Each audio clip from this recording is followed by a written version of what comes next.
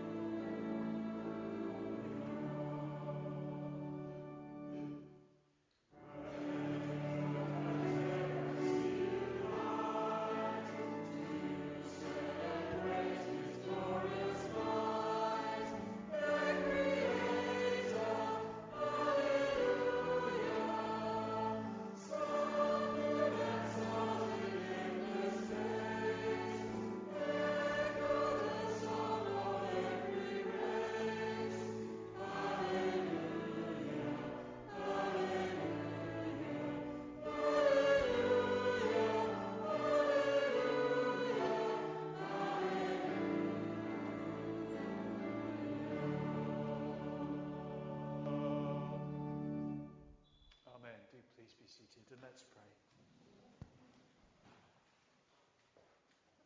Lord, our gracious Heavenly Father, in rare moments of insight we capture glimpses of the beauty and the expansive nature of your love. It's beyond words to describe. No melody can express it. No human being can explain it. But this morning we ask that you'd open our hearts to receive it.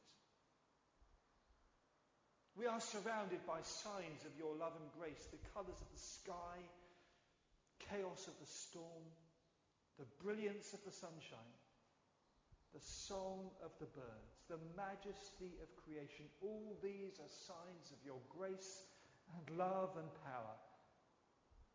Enable us to draw encouragement from them, to trust you, our Creator, that you made everything that is in love. And when fear sweeps over us, when we feel alone and anxious, help us to trust in your promise to shelter and protect us. And through days of struggle and heartache, or joy and achievement, in days of isolation or when we are surrounded by the companionship of family and friends, you cover us with a blanket of compassion and kindness and faithfulness. The constancy of your grace overwhelms us. The depth of your love leaves us breathless. We stand before your cross transfixed. We see you, Jesus, on the cross. And with you, we are troubled and torn and broken. Because you were troubled and torn and broken there with us and for us. And you know that there's no quick fix, but with outstretched arms, you bring us God's presence, God's healing, and you enfold us in a love we can't find anywhere else. Would your gaze heal our troubled souls? And would your love, your most incredible love, dwell within our hearts and reach out to others through us, we pray. In Jesus' name, amen. The perfect wisdom of our God. Let's stand and sing this together.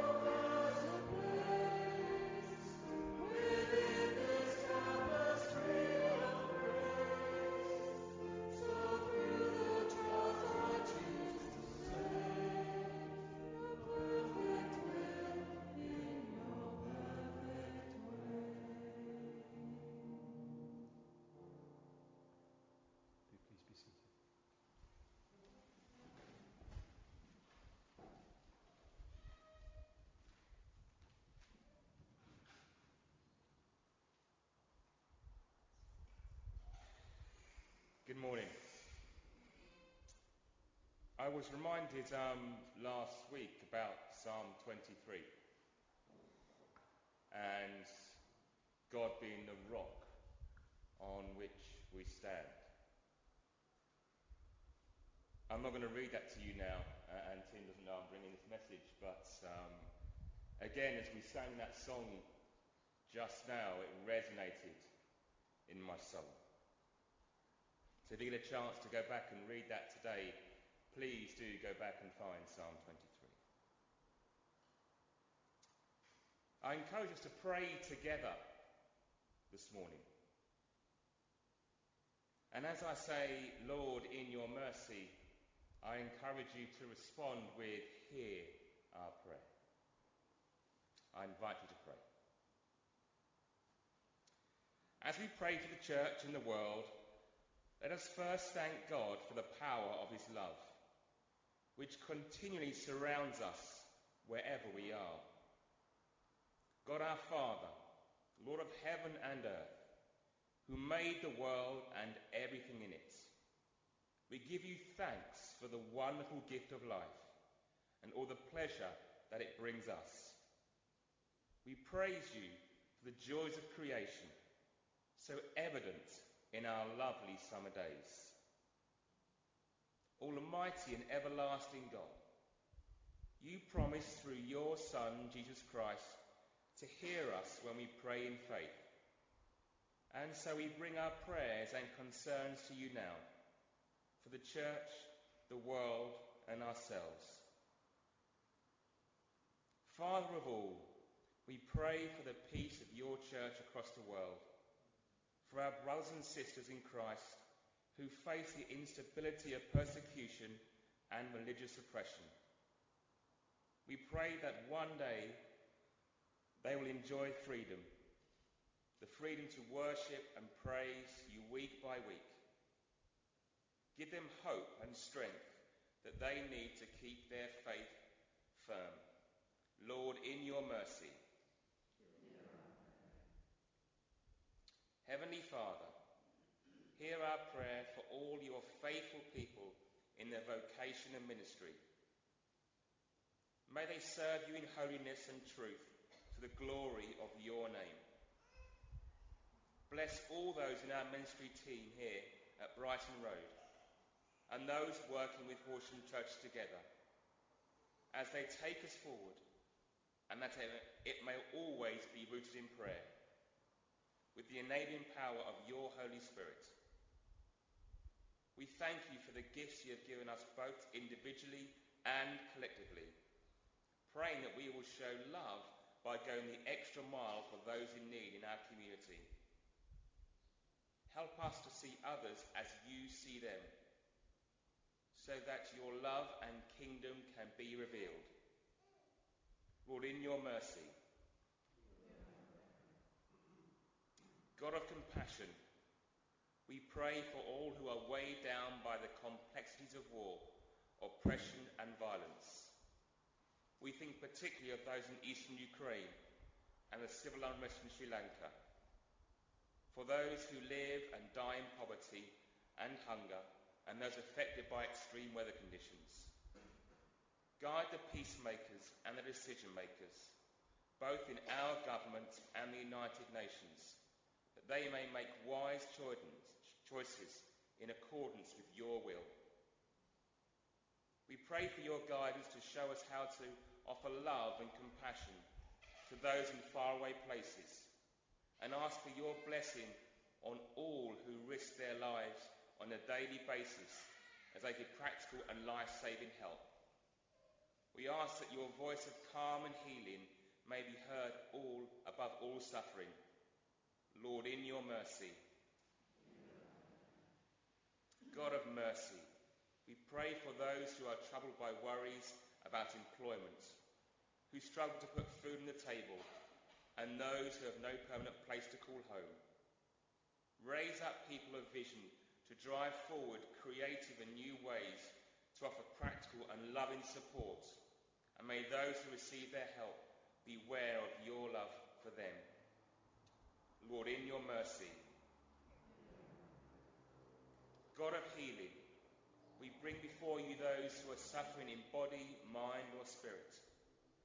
We pray especially for those in our own community and for those who are awaiting doctor's diagnosis or on a waiting list for tests or surgery, for those recovering from surgery, for those in mental anguish. Give strength to those who you have blessed with the gift to help those in need. And in a moment of silence, we bring before you now those on our hearts who are suffering at this time.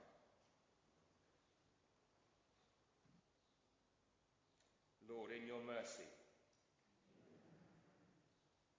Holy God, we pray that you will be especially close to those that may be near the time of passing, and we give thanks to those who are now at rest with you and have found a new peace and life.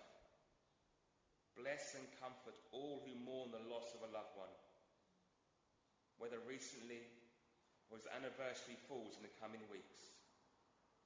In their time of grieving, may they be aware of your constant love and presence.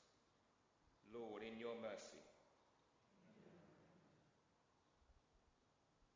Father, as we go into this coming week, may we be filled anew with your Holy Spirit, loving our neighbour as ourselves, reaching out to those in need, and so furthering your kingdom here on earth. Merciful Father, accept these prayers for the sake of your Son, our Saviour, Jesus Christ. Amen.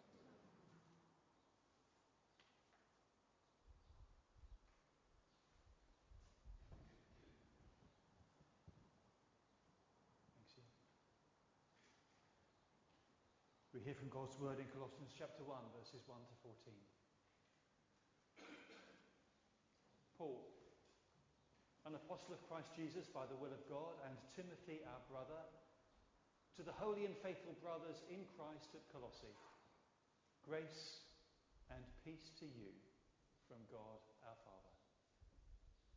We always thank God, the Father of our Lord Jesus Christ, when we pray for you, because we've heard of your faith in Christ Jesus and of the love you have for all the saints, the faith and love that spring from the hope that is stored up for you in heaven and that you've already heard about in the word of truth, the gospel that has come to you. All over the world, this gospel is bearing fruit and growing, just as it has been doing among you since the day you heard it and understood God's grace in all its truth. You learned it from Epaphras, our dear fellow servant, who is a faithful minister of Christ on our behalf, and who also told us of your love in the Spirit. For this reason, since the day we heard about you, we've not stopped praying for you and asking God to fill you with the knowledge of his will through all spiritual wisdom and understanding. And we pray this in order that you may live a life worthy of the Lord and may please him in every way, bearing fruit in every good work, growing in the knowledge of God, being strengthened with all power according to his glorious might, so that you may have great patience, great endurance and patience, joyfully giving thanks to the Father who's qualified you to share in the inheritance of the saints in the kingdom of light. For he's rescued us from the dominion of darkness and brought us into the kingdom of the Son he loves, in whom we have redemption, the forgiveness of sins. Let's reflect on the price of that forgiveness. I'm going to invite us to stay seated as we sing quietly, "There is a green hill far away."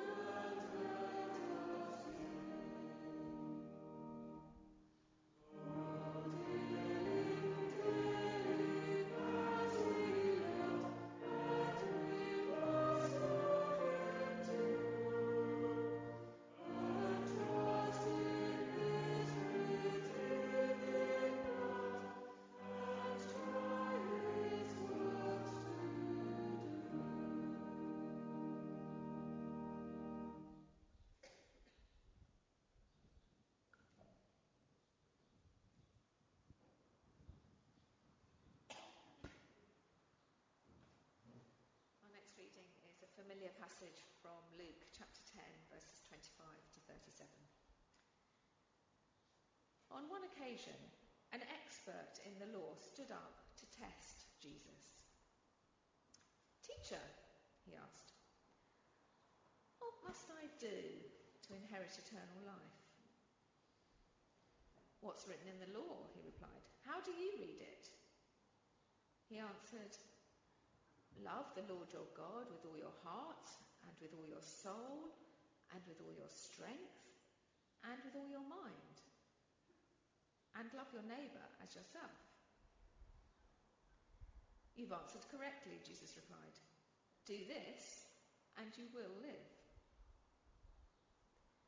But he wanted to justify himself, so he asked Jesus, "And who is my neighbour?"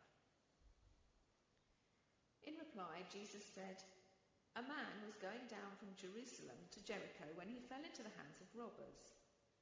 They stripped him of his clothes, beat him, and went away, leaving him half dead. A priest happened to be going down the same road, and when he saw the man, he passed by on the other side. So too a Levite, when he came to the place and saw him, passed by on the other side. But a Samaritan, as he travelled, came where the man was, and when he saw him, he took pity on him. He went to him and bandaged his wounds, pouring on oil and wine. Then he put the man on his own donkey, brought him to an inn, and took care of him. The next day he took out 2 silver coins and gave them to the innkeeper.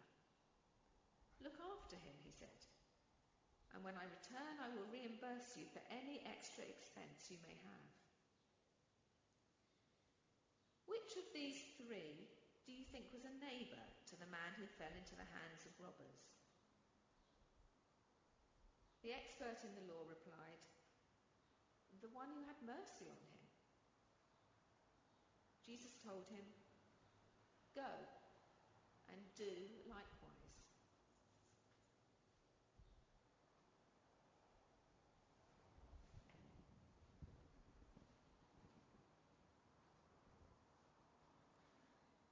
Let's take a moment to reflect on that, and I'm going to lead us in a prayer of confession.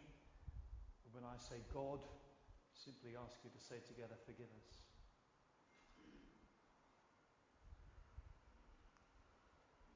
For those times when we've seen a need but simply walked past, God, forgive us.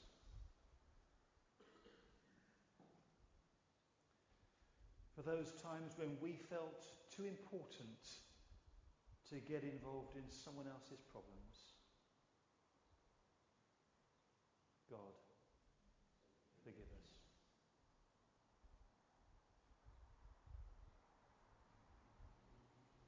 For those times when our agenda has been too important and we've been in too much of a rush to have the time for somebody else, God, forgive us.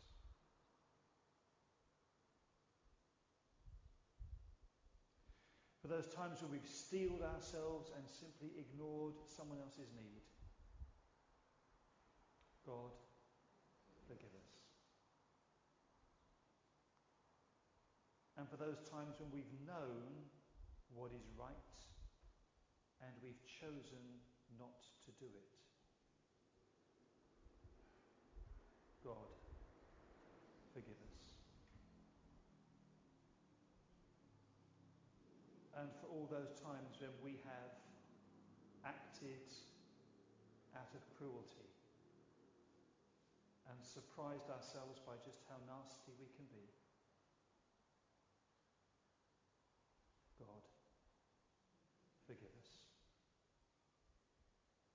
In Jesus' name, amen.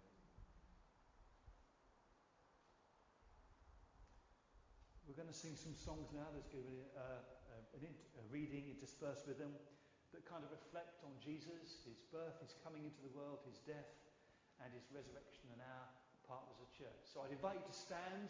If you want to sit down at any point, feel free to do so.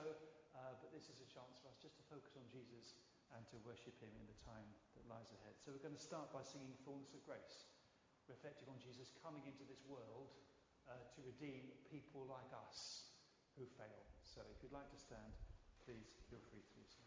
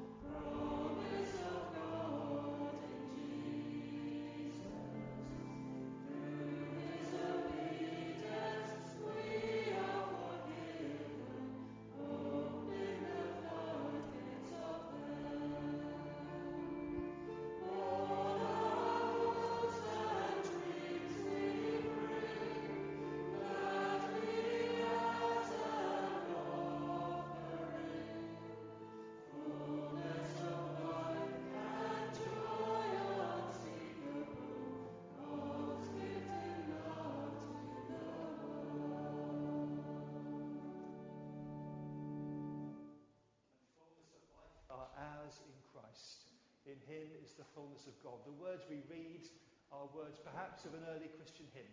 I invite you to join together with your men or women in saying the words as appropriate.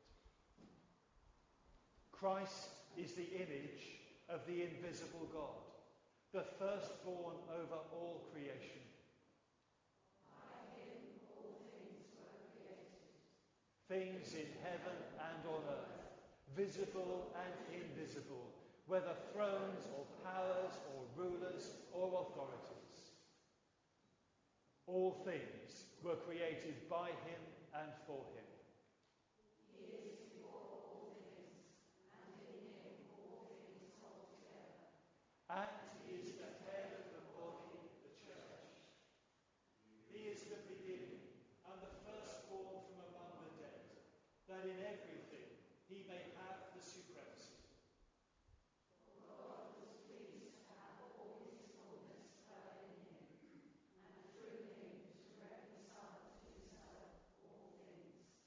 Whether things on earth or things in heaven,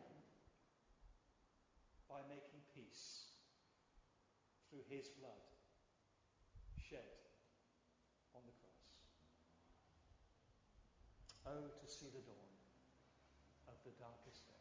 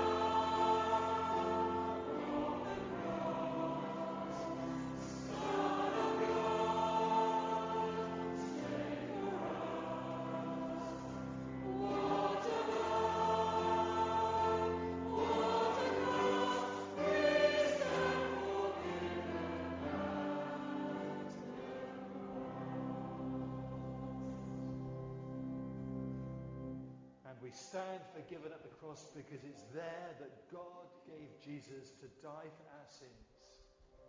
And he raised him to life so that we would be made acceptable to God. So come, people of the risen King, who delight to bring him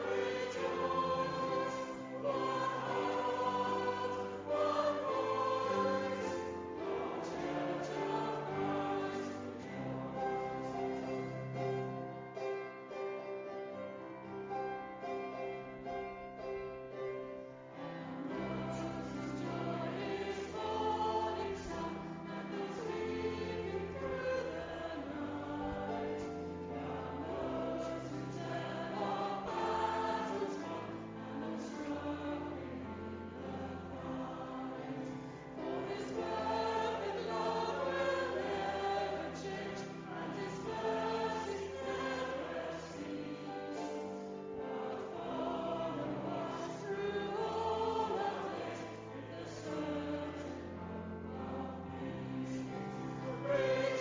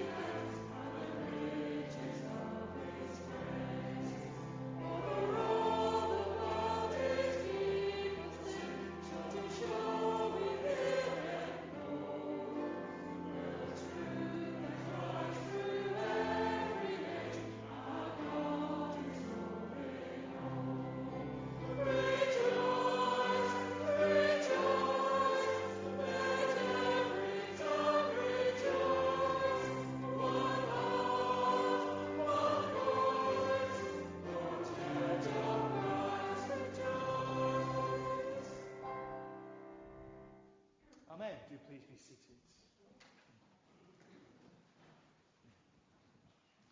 So every week, here we are, 10:30 on a Sunday morning, worshipping God together, and anyone and everyone is welcome to join us, either remotely on Zoom or in person.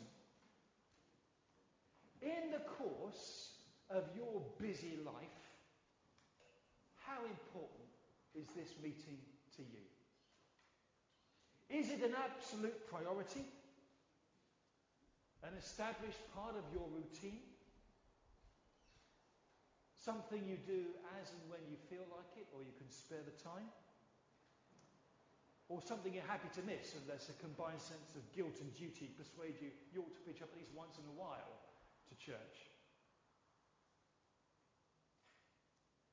Whether church is important or not may reflect whether there's any connection between what happens here on a Sunday morning and what happens the rest of the week, what you're doing, and what kind of link there is.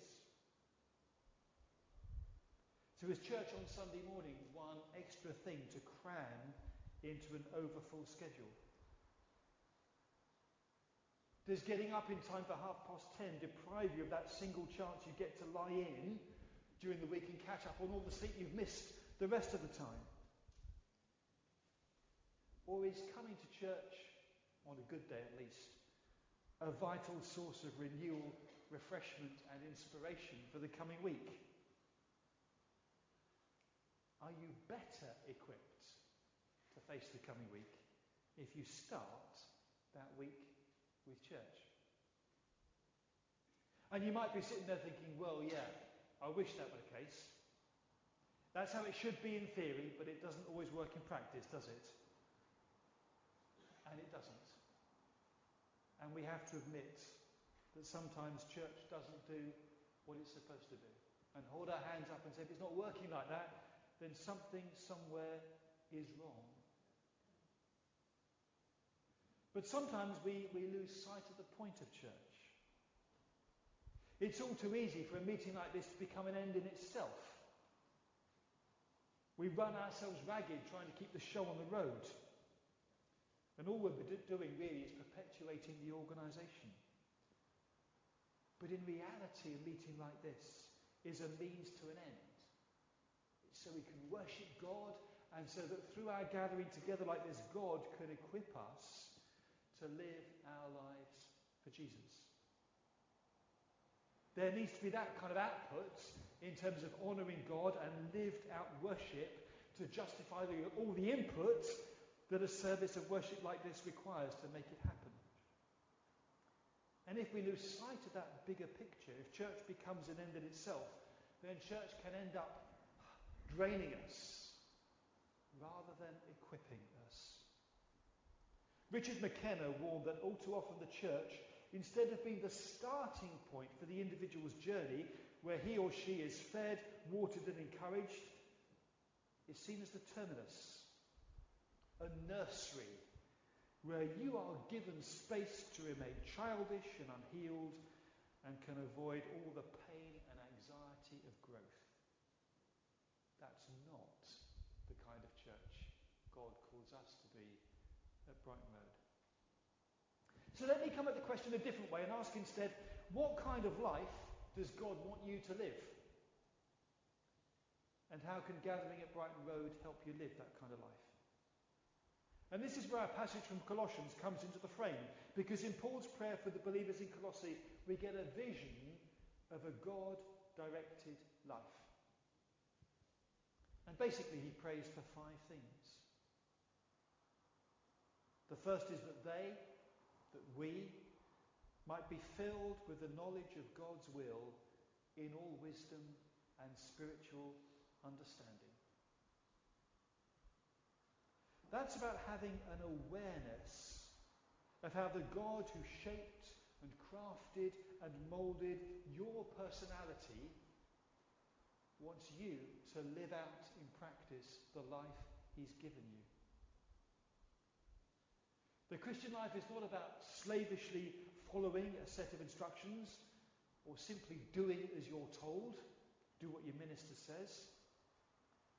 It starts with discovering and understanding what God's will and purpose is for you. And that's a process which engages our hearts and our minds. It entails thinking and praying, pondering. If you've ever wondered, what's the point? Why am I bothering? Then those are questions you need to address to the God who made you who you are and who gives you life and breath. And it's God who gives you the wisdom and understanding you need to figure out the answers to the existential questions of life. Who am I? Why am I here? And when the way in which you live dovetails with his will and purpose for you, then that can be a source of real fulfillment. When you are following God's will in your life and you understand his will and purpose for you, there is a sense of satisfaction and fulfillment to be found in that. That's not to say that discovering and following God's plan for your life means you'll get an easy ride. Far from it, actually. But having the wisdom and the understanding to discern God's will for you does help you make sense of life. Who you are. And how you should respond to situations when they crop up in your path. There is more to life than eat, sleep, work, repeat. There is God. And understanding his will and purpose for you, individually tailored for you, makes all the difference. So the first thing is to have that wisdom and understanding to be able to recognize God's will for your life. And what does he want?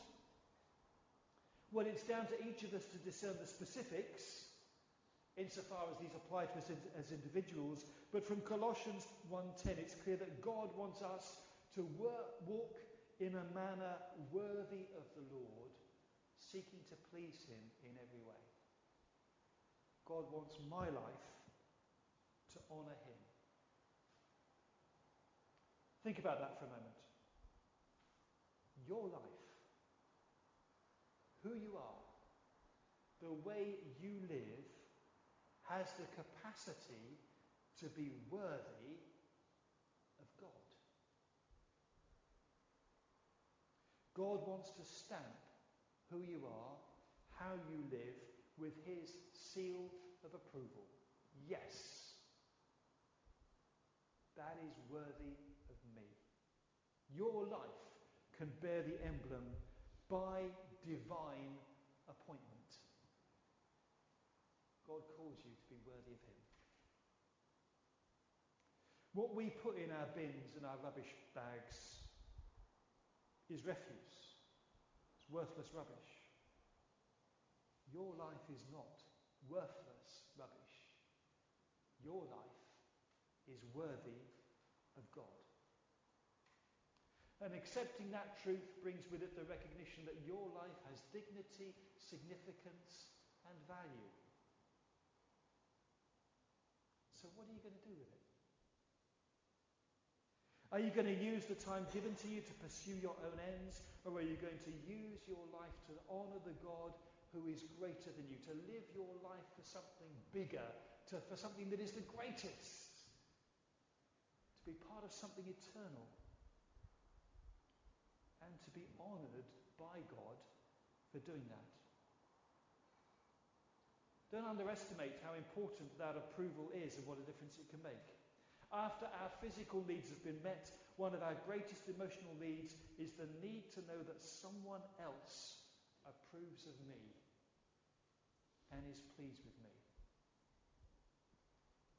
Having that knowledge is a vital source of inner peace and security. We feel good about ourselves if we know that other people are pleased with us.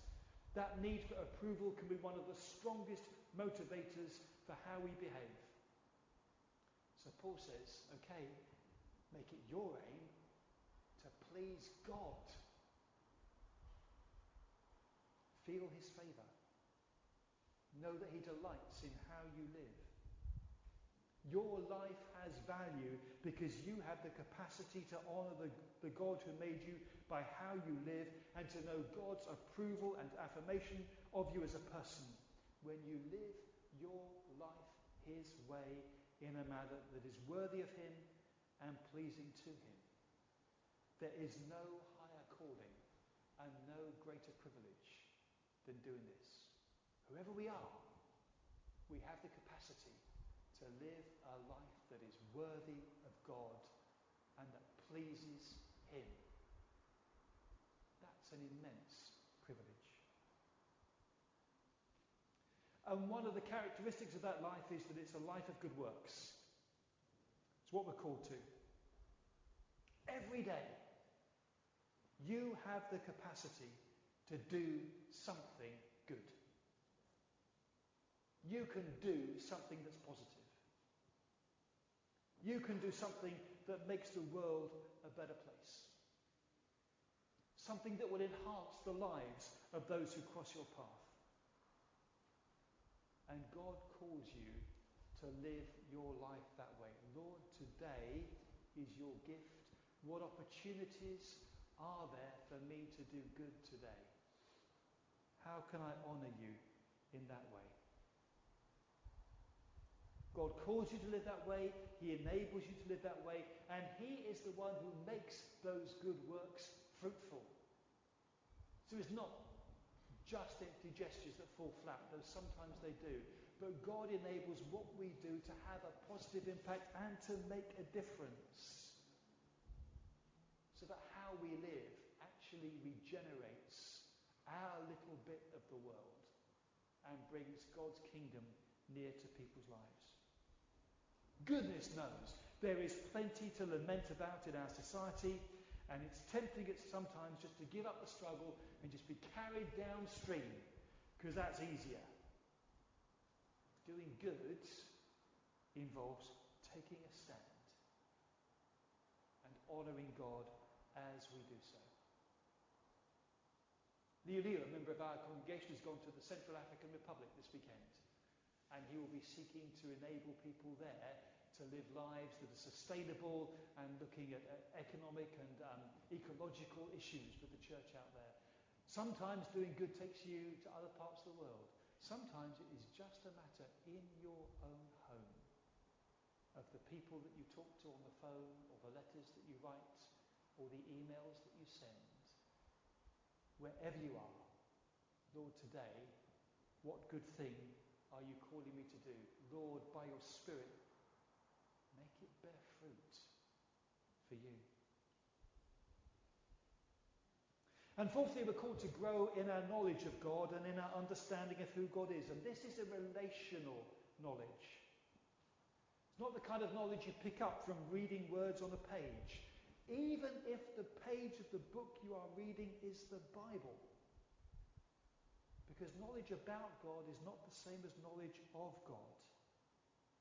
And knowledge of God comes from a prayerful reading of Scripture, looking to meet God through the words that you read, praying that He would shape and change and mould the person that you are, allowing His word to have an impact on your life. We are called to walk through each day with an awareness of God's presence. And the better you get to know God, the more you will grow in maturity.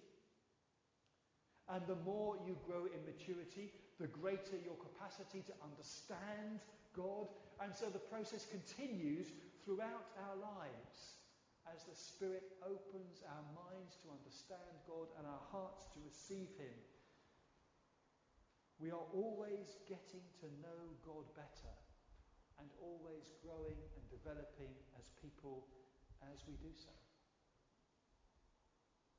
And then fifthly, in Colossians 1:11, Paul talks about being empowered with all power in accordance with God's glorious strength, giving you all the resources you need for endurance and quiet resolution in the face of opposition or difficult circumstances. To keep going sometimes, just one day at a time, until we get to the end. God never leaves us to go it alone. He empowers and equips us by His Holy Spirit, resourcing us to stay the course so that we can see it through to the end without quitting or giving up. Let's be honest here, living for God can be immensely challenging, but He doesn't leave us without the resources we need to face those challenges and to overcome them. As He calls us to live our lives for Him, He gives us strength to do that and to do it well, in a way that brings honour to Him, in a way that has a positive impact on those around us, and in a way which gives us a sense of our own significance into the bargain. So how does God want you to live? In the knowledge of His will? In a way that's worthy of Him? Bearing fruit in every good work? Growing in your knowledge of Him? Doing everything in His strength? That's a challenge. Does it sound daunting or demanding? It's supposed to, because it is. And you'd be fooling yourself if you didn't think otherwise. But friends, That is why God puts us in his church. Because part of his resourcing and equipping and enabling and empowering to do that is each other. We can't do it alone, and we're not supposed to. We need the love, the encouragement, the support, the prayers of good friends who will stand alongside us through thick and thin. And church, it isn't just about where we are at 10:30 on a Sunday morning. It is about being part of a network of mutually supportive relationships. So we are there with and for each other as the need arises.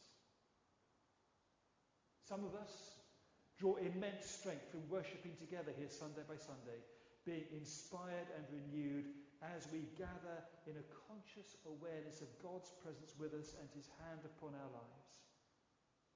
And I'd like to take just a moment to thank all of you whose sacrificial service makes that possible. Some of us find the teaching that happens here, which helps us understand the Bible and how it applies to our lives. That's helpful. Church, relationships, worship, teaching, those are the crucial elements about who we are and what we do. You know, I've been a Christian for well over 40 years now. And during that time, if I'm honest, church has often been as much a source of frustration and grief as it has been a source of inspiration and encouragement. Because we're all human, aren't we? But I will say this as well, and I'm absolutely sure of it. Despite all its faults and failings, were it not for the church, I would not still be a Christian today. Why so? Because when we're faced with the immensely demanding task of living our lives for God in a godless society, we together are the primary means of support that God has made available to us, alongside his word and the Holy Spirit and his presence with us. But we are part of the deal, being there with each other and for each other. God wants to use the church to equip us all to live our lives for Jesus and to do that well. You want to live your life well for God this coming week? You're in the right place this morning. A key resource to help you is starting the week with God. So whatever God calls you to do, whatever you encounter, whatever happens, have a great week. And God willing, see you here in 1 week's time. God bless.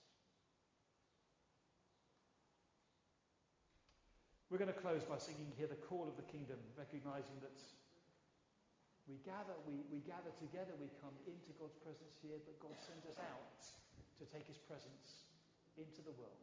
Hopefully renewed and equipped and encouraged to live our lives for Jesus. So hear the call of the kingdom. Lift your eyes to the King.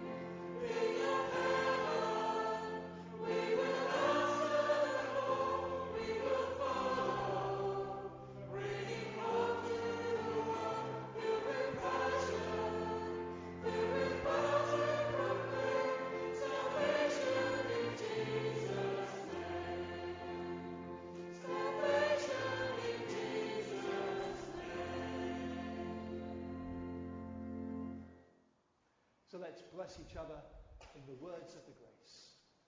May the grace of our Lord Jesus Christ, and the love of God, and the fellowship of the Holy Spirit be with us all evermore.